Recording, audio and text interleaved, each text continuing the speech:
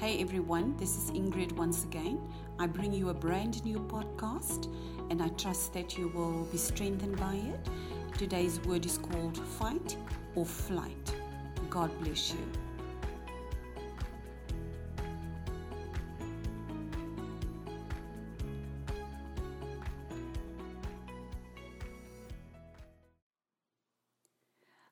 I start this word this morning by opening the scriptures to 2 Chronicles chapter 20, and I'm going to read from verse 2. Then some came and told Jehoshaphat that a great multitude is coming up against him. And in verse 3, and then Jehoshaphat feared and set himself to seek the Lord, and proclaimed a fast throughout all Judah. Jehoshaphat was the king of Judah. So Jehoshaphat gathered together all to ask help from the Lord. And from all the cities of Judah, they came together and they sought the Lord. Verse 5, Then Jehoshaphat stood in the assembly of Judah and Jerusalem and the house of the Lord before the new court and said, O Lord our God, God of our fathers, are you not God in heaven? And do you not rule over all the kingdoms of the nations? And in your hand is there not power and might, so that no one is able to withstand you? And then we go further down, and it says in verse 12, O God, will you not judge them? For we have no power against this great multitude that is coming against us, nor do we know what to do, but our eyes are set on you. Our eyes are upon you. He comes to God. He says, they say the following. He said, God, there's a great multitude that is coming against us. This enemy is too great for us. They are too much. They have come against us and we do not know what to do.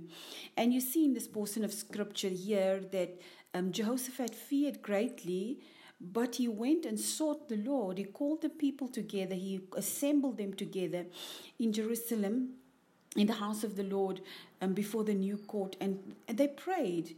He called, I believe, he called an hour of intercession, and God's people came and they prayed, and they said, God, will you not judge them? We have no power against them. They are just too many. They are just too great. This enemy is too big for us. And in verse 17, God answers them here, you will not need to fight in this battle.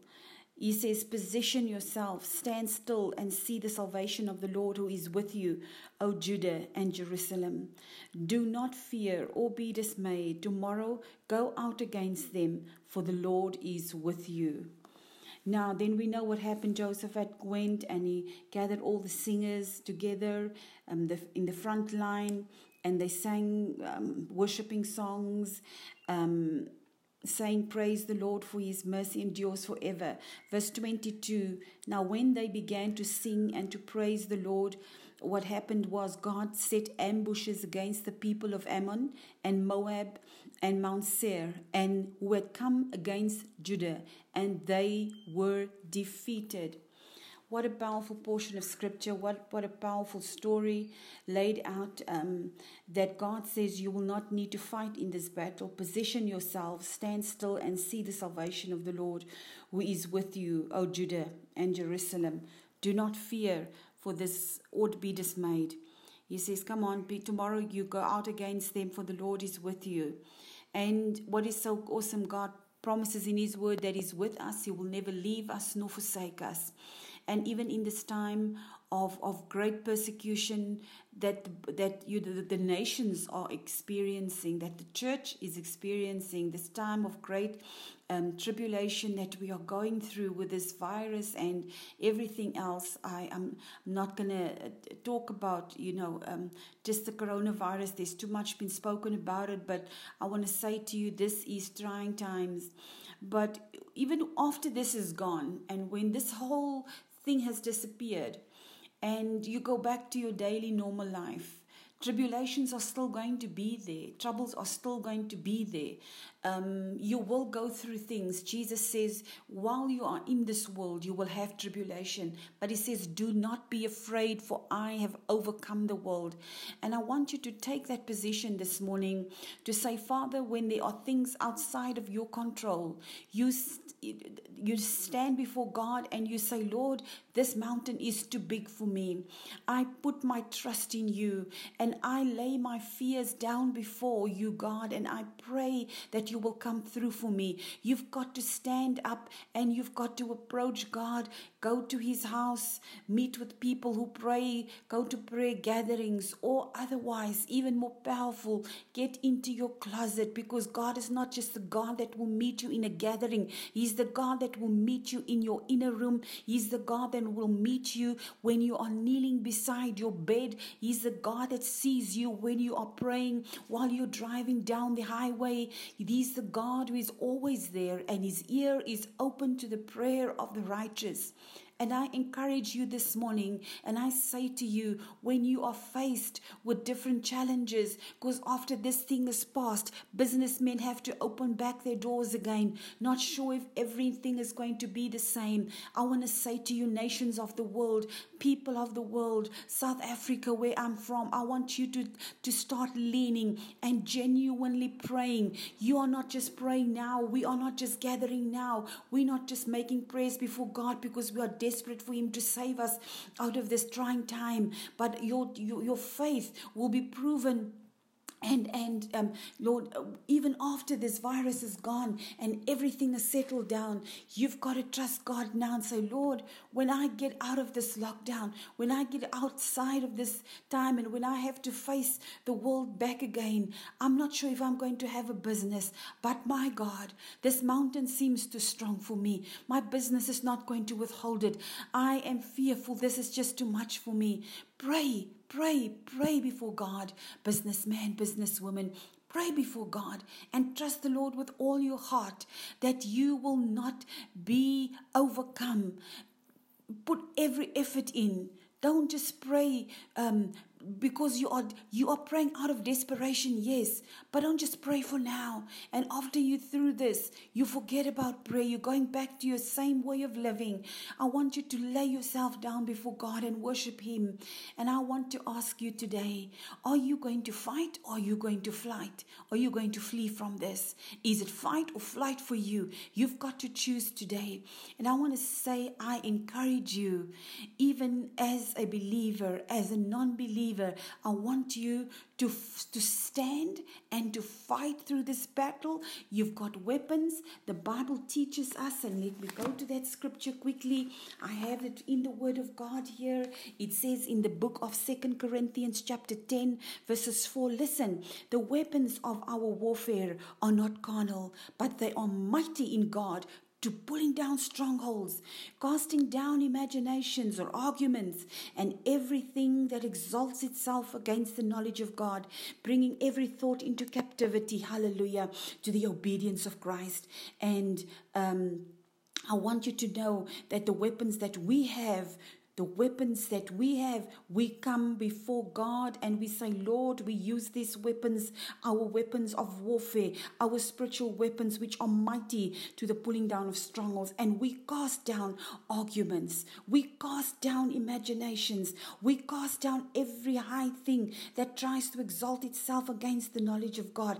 And we bring it into captivity. We take it captive. We take those negative thoughts captive this morning, and we bring it to the obedience of Christ. This is how you fight, with the weapons that God has given you. And so awesome this morning. Let me just briefly take you. There's a scripture that is found in Romans chapter 12. It says, I beseech you therefore, brethren, by the mercies of God, present your bodies a living sacrifice, wholly acceptable to God, which is your reasonable service. Verse 2 says, and do not be conformed to this world, but be transformed by the renewing of your mind, that you may prove that which is good and acceptable and perfect will of God. Do not be conformed, but be transformed by the renewing. Your mind needs to be renewed. Mindsets needs to be overthrown. And how do you do that? By the weapons that God has given you. That you come against all these arguments in your mind, and you don't feed on all these negative things, on these thoughts that are threatening, that you are going to fail, you are going to fold, and you are going to be destroyed. And because when you do that, when you entertain these, it makes you depressed, and the enemy will use this against you to torment your mind with many things. People can't sleep right now maybe, but I want to say to you, I want you to stand and fight this battle through. Do not flee. Do not run away from this thing, because God said in the book of Chronicles, he said to King Jehoshaphat and the people, he says, you need not fight this battle, but this battle belongs to me, says the Lord. And I want to say, man and woman, businesswoman, pastor, leader, brothers, sisters, this battle is not yours, but this battle belongs to the Lord. Now, we know that we have received weapons of warfare that are mighty in God, not outside of God, but in God, to pull down strongholds. And we need to cast down imaginations and arguments. That is where the renewing of the mind comes in now. And these weapons of God are powerful. Let me take you and direct you to Ephesians chapter 6. And in verse 13 it says the following. It says, therefore, take up the whole armor of God. Sorry, can I just backtrack and just go to start at verse 10? I'll get to verse 13. It says, brethren, finally, my brethren, be strong in the Lord and in the power of his might. Put on the whole armor of God, that you may be able to stand against the wiles of the devil. For we do not wrestle against flesh and blood, but against principalities, against powers, against the rulers of the darkness of this age, against spiritual hosts of wickedness in heavenly places. Verse 13, it says, therefore, take up the whole armor of God, that you may be able to withstand in the evil day. And having done all, stand. Stand, therefore, having girded your waist with truth, having put on the breastplate of righteousness, having shod your feet with the preparation of the gospel of peace. And above all, verse 16, taking the shield of faith with which you will be able to quench all the fiery darts of the wicked one. And take the helmet of salvation and the sword of the Spirit, which is the word of God, praying always with all prayer and supplication in the Spirit, being watchful to this end with all perseverance. So in this scripture right now, here is where God gives us the weapon, and God gives us the protective clothing. He gives us, and he says, take therefore the whole armor of God. And he says, what he says to us is, clothe yourself, put it on. This is a protective covering. You know, when you go down into the mine, you have to have helmets, and you have to have on, boots, and you have to have on all the protective gear. You cannot go down into the mines or even into mining fields or in other sectors of agriculture or stuff if you do not have the right clothing, because the company can get into trouble if somebody gets hurt and it is found and investigated that they were not wearing protective clothing. Now, this is our clothing of protection, God says. He gives us the armor of God. It's not the armor of the church. It's not the armor of a congregation. It's the armor of God. And he says that you may be able to withstand in the evil day.